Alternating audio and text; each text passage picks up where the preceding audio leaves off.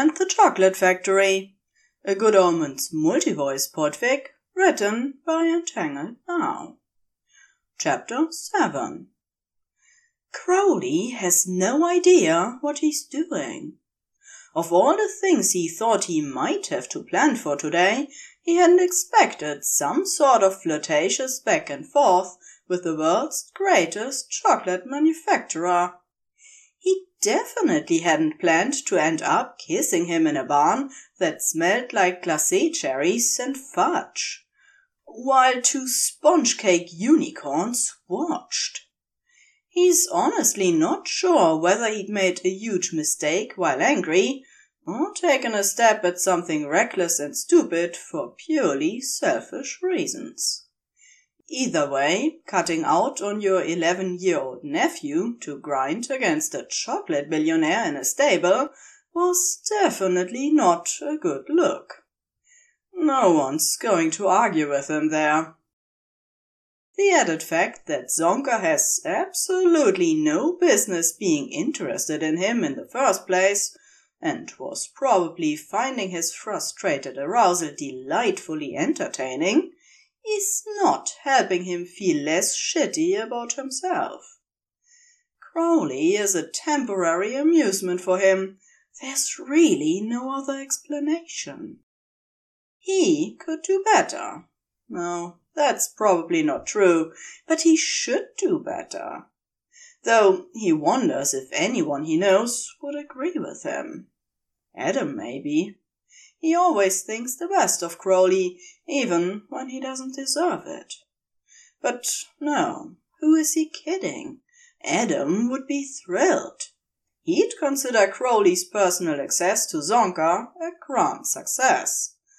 A lifetime supply of free chocolates in exchange for Crowley being forced to listen to musical numbers every time they had sex, and having to deal with pets in serious danger of melting in the rain.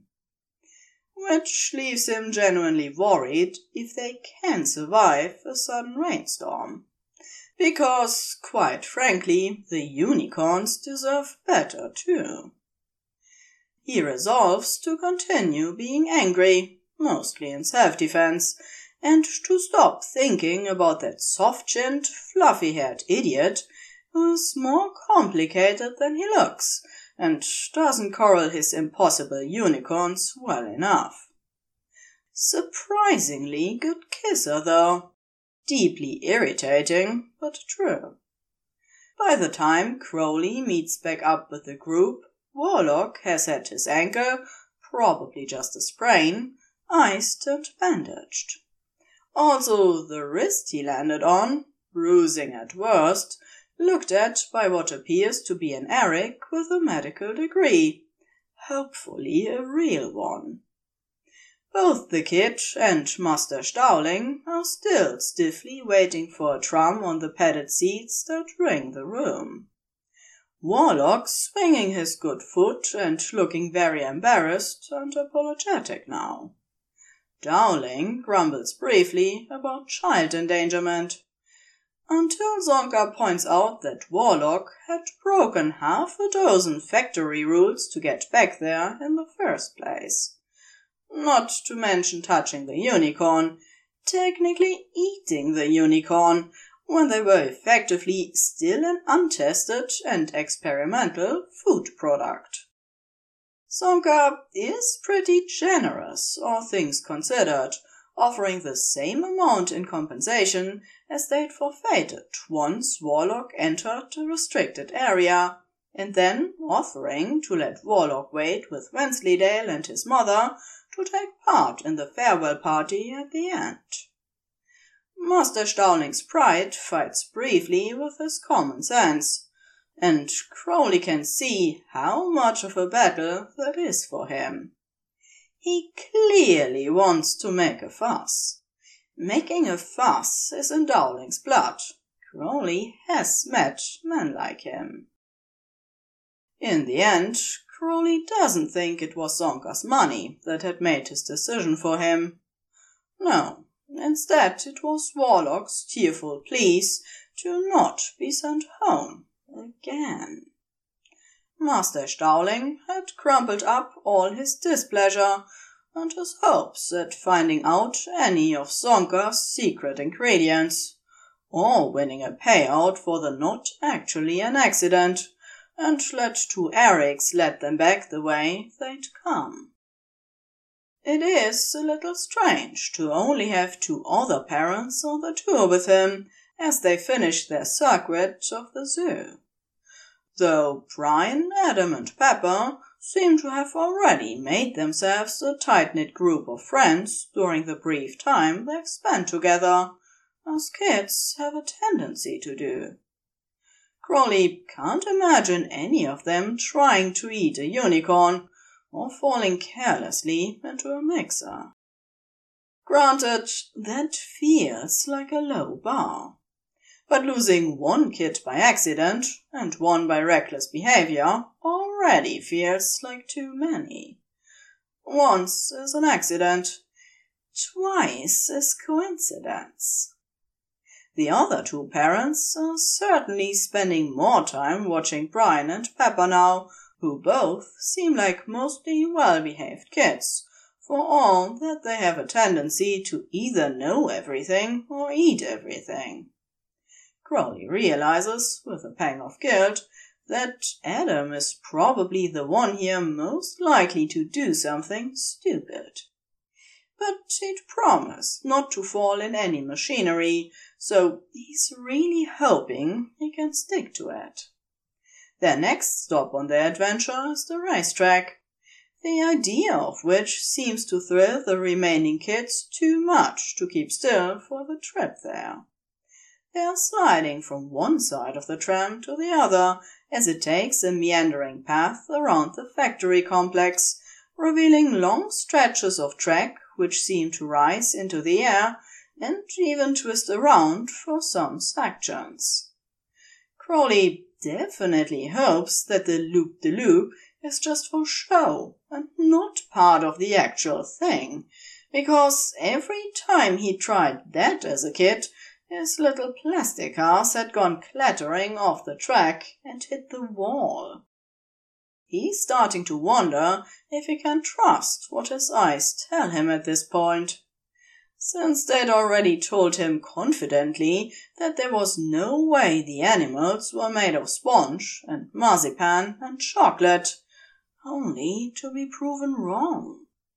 He's not used to having to second-guess what he's seeing, and he doesn't like it. Still, Zonka can't really be intending to send 11-year-olds around an actual racetrack. An actual racetrack with death-defying stunt sections and tight corners and 90-degree turns. Crowley's fairly sure that's very illegal, and he's fully prepared to put his foot down if that's the case. No amount of whining, crying, or tantrum-throwing by Adam is going to change his mind. He can't see Tank Top Dad or Sunglasses Mom letting it pass either.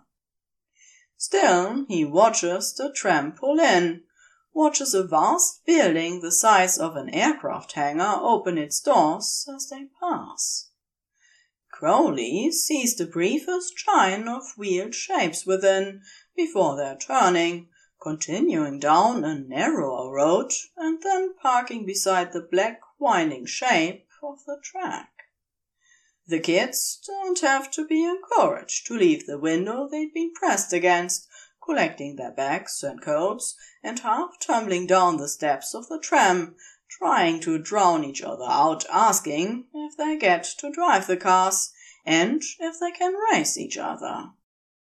In a manner of speaking, Zonka replies with a smile. He seems to be able to sidestep a small gaggle of excitable children with almost supernatural skill. Crowley knows this is adult talk for no, but the kids don't seem to hear it as they head out onto the asphalt, to be greeted by a team of Erics in pit crew outfits handing out racing jackets. Brian is so excited he actually puts away the chocolate he'd been eating out of his pocket for the last hour. Adam and Brian look like they might fight over the red jacket, but their friendship seems solid enough to weather the argument. Brian gets the blue. Pepper has already slipped her arms into the sleeves of the green one and is asking questions about what Zonka's cars run on. If he says caramel, that's it. Crowley's calling foul. You can make a unicorn out of sponge cake because they don't need internal combustion engines. They don't need to go 100 miles an hour. They don't need to carry passengers, or submit to the G-forces of tight corners, or stand up to crash without exploding into crumbs and jam. He refuses to live in a world where any vital component of a car could be replaced with jam. That's a step too far for him. Well, now, that's a little complicated. I'm never quite sure I have the right words to explain technical things, though I'm sure one of the Erics could tell you how it works, if you'd like.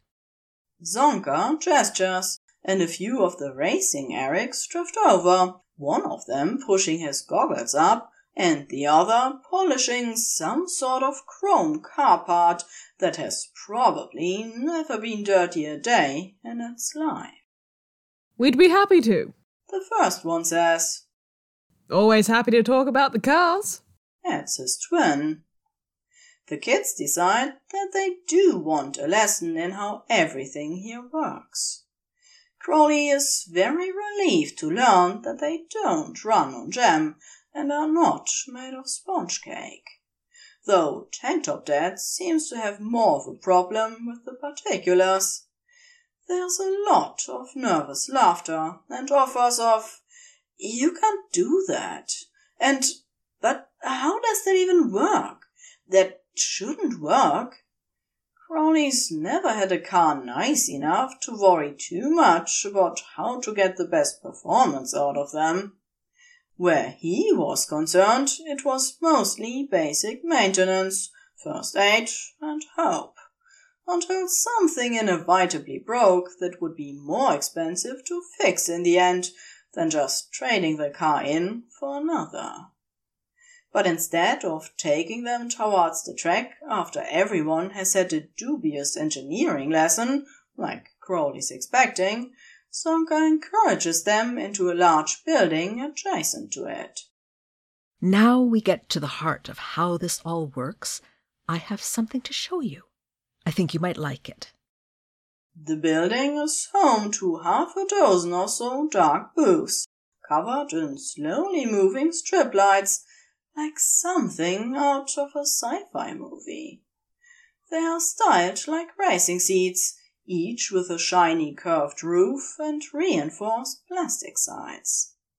There's some sort of gaming headset set neatly on the leather of each one. This is where the Erics come to test them out. They like to relax here after a long day at work. Apparently there's something soothing about the body going as fast as the mind, at least the way they tell it. Is this virtual reality? Adam asks with clear excitement. He reaches out for one of the headsets inside a booth, only to stop and look at Zonka for permission. Zonka waves him on. Yes, please, explore. There are some similarities, though you won't have to worry about motion sickness or side effects to the flashing lights, as these headsets bypass the eyes entirely. Crowley, who's picked one up to get a good look himself, can't have the noise he makes in response to that. I'm sorry, what? Because he's pretty sure you can't have virtual reality without seeing what's going on. How do you see in there, then? Yes, that makes no sense. Tank Top Dad agrees. Is there some sort of screen on the back wall? Zonka leans over until he can lift one of the headsets. No, it's all contained in the headset itself. The vibration inside matches that of the, let's call it a computer for simplicity's sake, controlling the car. The display and the track is beamed back, and the movements you make inside the booths, or that you think you're making at least, are relayed to the car, so you can race in perfect safety. Crowley's pretty sure that's impossible. Zonka, that's impossible. Tank Top Dad's the one who points it out, before he even has the chance. Oh, you're quite welcome to try. Zonka looks incredibly pleased, gesturing towards him with the headset. He stares at it, blinking in surprise. I thought it was just for the kids. Nonsense. Don't we all crave a bit of excitement in our lives? I'd be more than happy if anyone who'd left school far behind wanted to give it a try. Dad, you have to. I can race against you. Brian says excitedly. He's already tangling himself in the leads, trying to get the headset over his head as he practically falls his way into a booth. Though, judging by the black screens in them, no one is actually connected to anything yet. I'm up for a new experience. Sunglasses Mom says, sliding into the booth opposite Pepper, who grins at her from where she's investigating the pieces of the helmet like she might be able to unravel secrets from it. What about you, Crowley? Tank Top Dad offers in his direction, and Crowley thinks that might be the first time any of the other parents have addressed him by name. Fancy taking a spin around a track? He looks like he's expecting the answer to be no, but he's trying anyway. Mark. Crowley thinks his name is Mark. He's known these people long enough to call them by their names. Crowley is just about feeling like himself again, and he'll admit racing doesn't sound like an awful idea right now. He looks down at the heavy curve of black plastic he's still holding. Sure. Why not? Excellent. I'm so very excited you've all decided to have a go. I'm hoping that this might be the future of gaming. It's perfectly safe. You are absolutely immune from harm while inside. If your signal is destabilized or your heart rate dangerously elevated, you will simply pop back into your booth and be free to plug in again. There's no cause for worry at all. There's a murmur of relief at Zonka's reassurance as people carefully strap themselves in. Crowley slides into the seat, looping the belt around himself and lifting the headset, which looks a lot like a flight helmet with a drop-down display. He's not sure exactly what's going to happen. He assumes there'll be some sort of tutorial he'll be able to follow. Then it'll work like any other racing game. You pick a car and get in it, drive it a few times. Maybe a bit more recklessly than in real life. But at least he'll be able to say he had a go. Zonka's cane taps sharply on the floor to get everyone's attention. There is only one rule to follow while inside the virtual network. Just one. If you follow it, you will be perfectly safe. If you see yourself anywhere inside, do not follow them, no matter where they promise to take you. Doing so will take you deeper than you can imagine. It will be very hard to bring you back. Please do not follow your doppelganger, and you will be safe. Crowley feels a very unsettling crawling sensation across the back of his neck. What the hell is that about? Understood?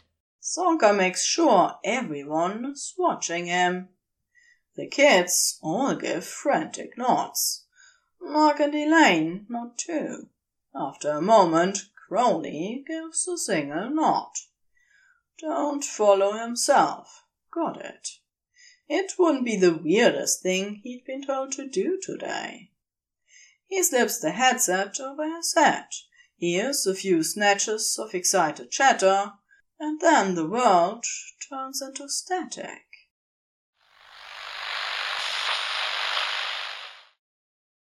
The fuck? Crowley finds himself standing on warm asphalt.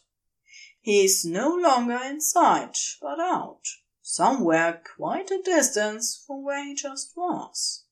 The sky is a pale blue, stretching up and on forever. The racetrack entrance is ahead of him, cars already making their way around it. Crowley can hear the sound of children laughing, and then an adult laughing. He lets his boot knock against the ground, and it gives the sharp thudding clunk that sounds perfectly real. This is not virtual reality. Crowley has had a go at virtual reality. He's got a kid on a whim, and then they played some stupid game where you were fighting mannequins that could only move when you did. It didn't look or feel anything like this. It had been a game, with wobbly controls and wires he kept catching with his arms. A headset that made your eyes sweat. Whatever this is, it isn't even close to possible yet. No one has this technology. He'd wager it isn't even within reach for the best tech companies. How does a sweet factory have technology that feels 100 years ahead of the rest of the world?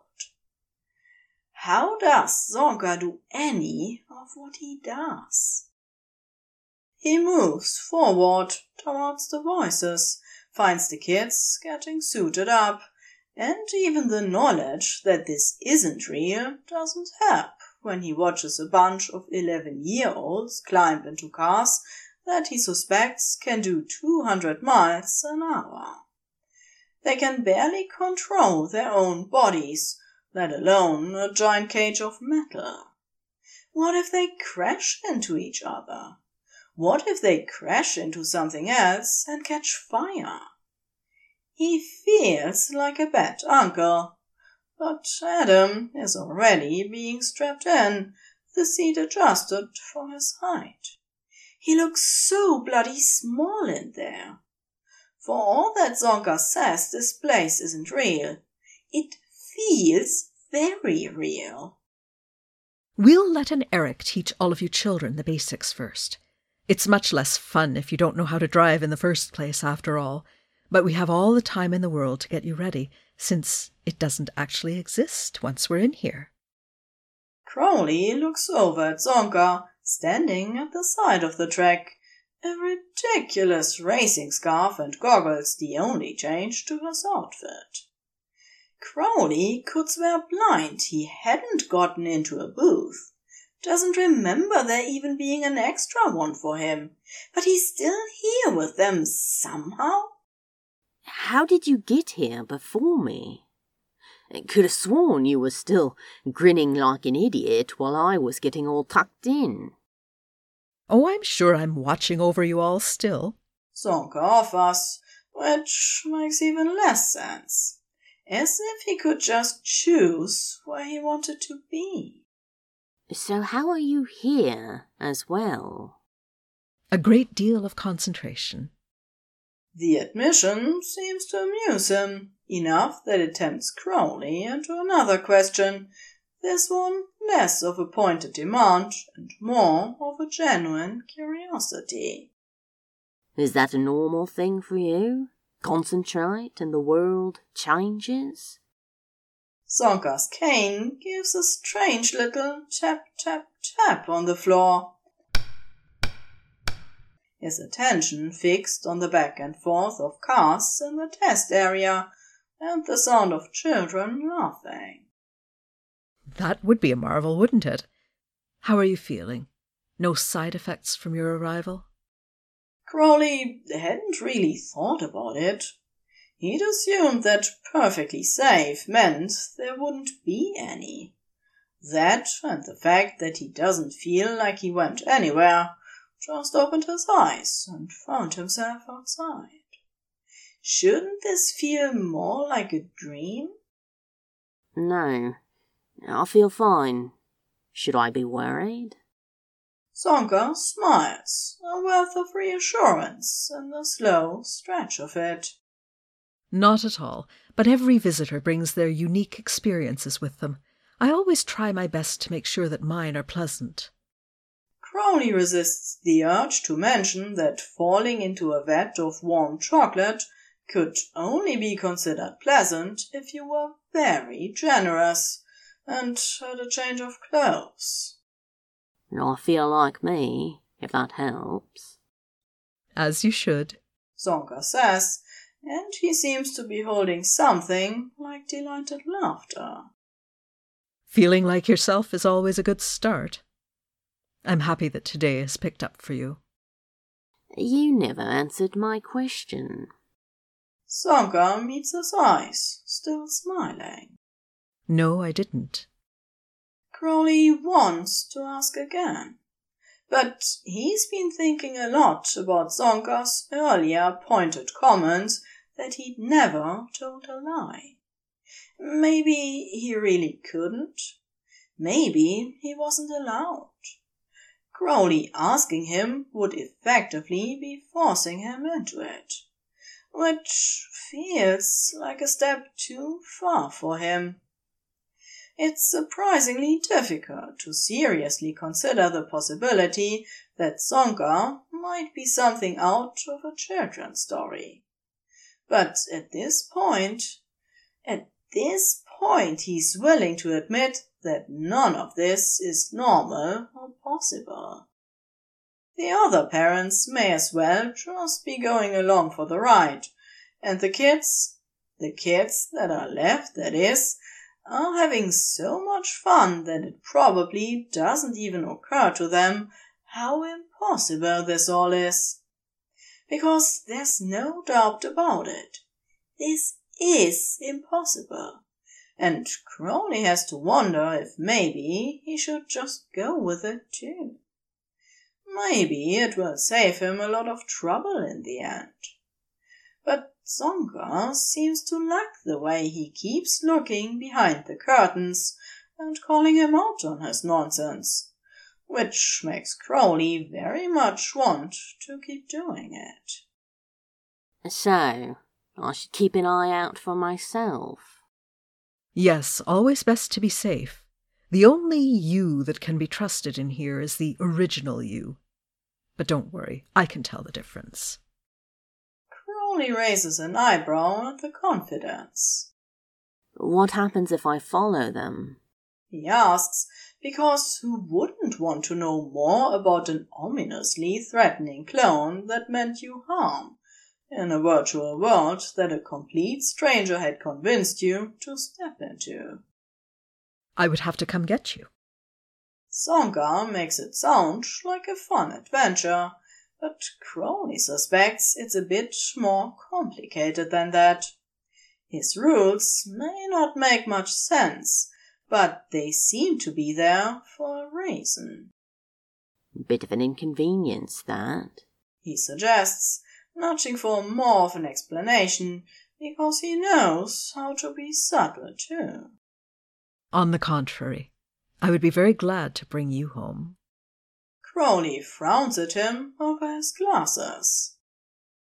I'm starting to think your whole thing isn't an act, that you really are exactly what you look like. And what's that? Crowley's throat makes a complicated noise without his input. For some reason he hadn't expected Zonka to want him to share. I don't know. Some sort of whimsical, out of touch, well-meaning but reckless, dubiously inhuman, candy-dispensing wizard, old-fashioned, kind to a fault, and I mean that very literally. He hadn't intended to be quite that honest. That was a lot. That felt like a lot to lay on someone. But Zonka seems delighted. Oh, I have my moments. Crowley doesn't doubt that. Yeah, There is a rumor that you killed someone. He adds, because clearly he doesn't know when to shut the fuck up. Not a single human being has died here since I took over the factory. Crowley watches the cars race around the track. 5 of them, he assumes the kids, and at least 2 Erics. Not a single human being. Zonka doesn't seem to have a habit of telling the truth, but he also knows exactly how to phrase an answer to a question. Would you like to race, Crowley? They do look like they're having a good time, and if Zonka's right, then this whole place isn't real, so nothing that happens here matters. It's been a long time since Crowley didn't have to worry about anything. Yeah, I think I would. Time is very strange in this other place. It definitely exists, because Crowley thinks they'd all be stuck solid if it didn't. But whether or not it counts is another matter. He does a few laps of the track, races a couple of Erics for the fun of it, though it takes him a bit longer to accept the fact that there's no danger if he takes a corner at 120 miles an hour.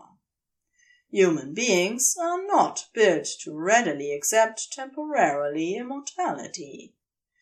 He hits the barrier at one point, and his whole body braces for it, though he realizes after that of course it's not his body at all, and it feels like nothing more than a jostle you might find yourself subjected to in a supermarket. The realization that he can't actually be hurt in here sinks in slowly and reluctantly.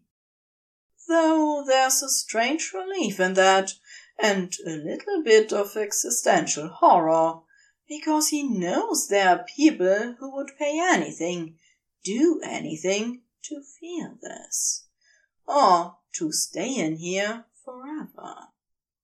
The kids stop for snacks at a small food van offering cones of chips, hot dogs, and burgers, with ice cream sundaes for after. Zonka reassures them that the food will taste very real, but will neither fill them up nor count towards their caloric intake for the day. Which is probably a good thing, because Adam is testing to see how many chips a human being can physically eat, and Brian is stacking what looks like a dozen burgers between 2 woefully insufficient buns. They are laughing and talking about racing again and asking if there's a trophy for the most wins. Zonka reassures them that there is. Crowley treats himself to a cone of chips and stares into the distance, trying to pick out anything that's wrong about the horizon, or the fields around the racetrack, or the racetrack itself. But he might as well really be here, in the flesh. He can smell chips and asphalt and hot metal. He can feel the slight breeze on his face. His whole body is being lied to, but for the life of him he can't convince it otherwise. You not racing yourself, Zonka? Oh, good heavens, no. I tend to enjoy comfort over high speeds, I'm afraid. Really? Because that boat ride was something of a trip, and I mean that almost literally. He offers his cone of chips on a whim, expecting Zonka to refuse and insist that he doesn't eat while giving tours, or some equally normal excuse. Not that anything which has happened here so far has seemed normal. Instead, the man blinks at him, his face going oddly soft, and he reaches out and draws a chip from the paper, popping it into his mouth with a pleased expression. Crowley's tempted to offer him another, just to see it again, but settles for watching him cheer on the Erics, who are still doing laps of the track. Crowley thinks nothing of talking with his mouth full, which clearly makes one of them. Would have thought a man like you would be all about the reckless lifestyle, especially somewhere it doesn't count. He tips his cone again, and somehow the vague offer of a chip becomes sharing them all, which has something warm unfolding in his chest. It's probably going to sting later, but in this virtual world where nothing can hurt you, he decides he doesn't care. Zonka licks salt off his thumbs and makes a considering noise. Just because something has no consequences doesn't mean you're not still responsible for it. I've not really thought about the nature of morality when it comes to virtual reality, to be honest. Oh, I encourage it. People often discover the strangest thing about themselves. Crowley's not sure he wants to know any more disappointing things about himself. So, is this place just for the Erics, or what? Zonka offers an entirely different sort of smile in Crowley's direction. A shy thing that doesn't look like it gets pulled out very often. I do have something of a collection here. Collection? You mean cars? Crowley can't help the air of interest he puts in the word. I'm trying to decide what you'd collect. One of everything, or the one-of-a-kind experimental stuff. Or maybe you'd just go for whatever was the most colourful. Why don't you see for yourself? Zonka reaches across, and Crowley feels the sliding grip of the man's warm fingers before he's pulled somewhere else. To be continued in Chapter 8.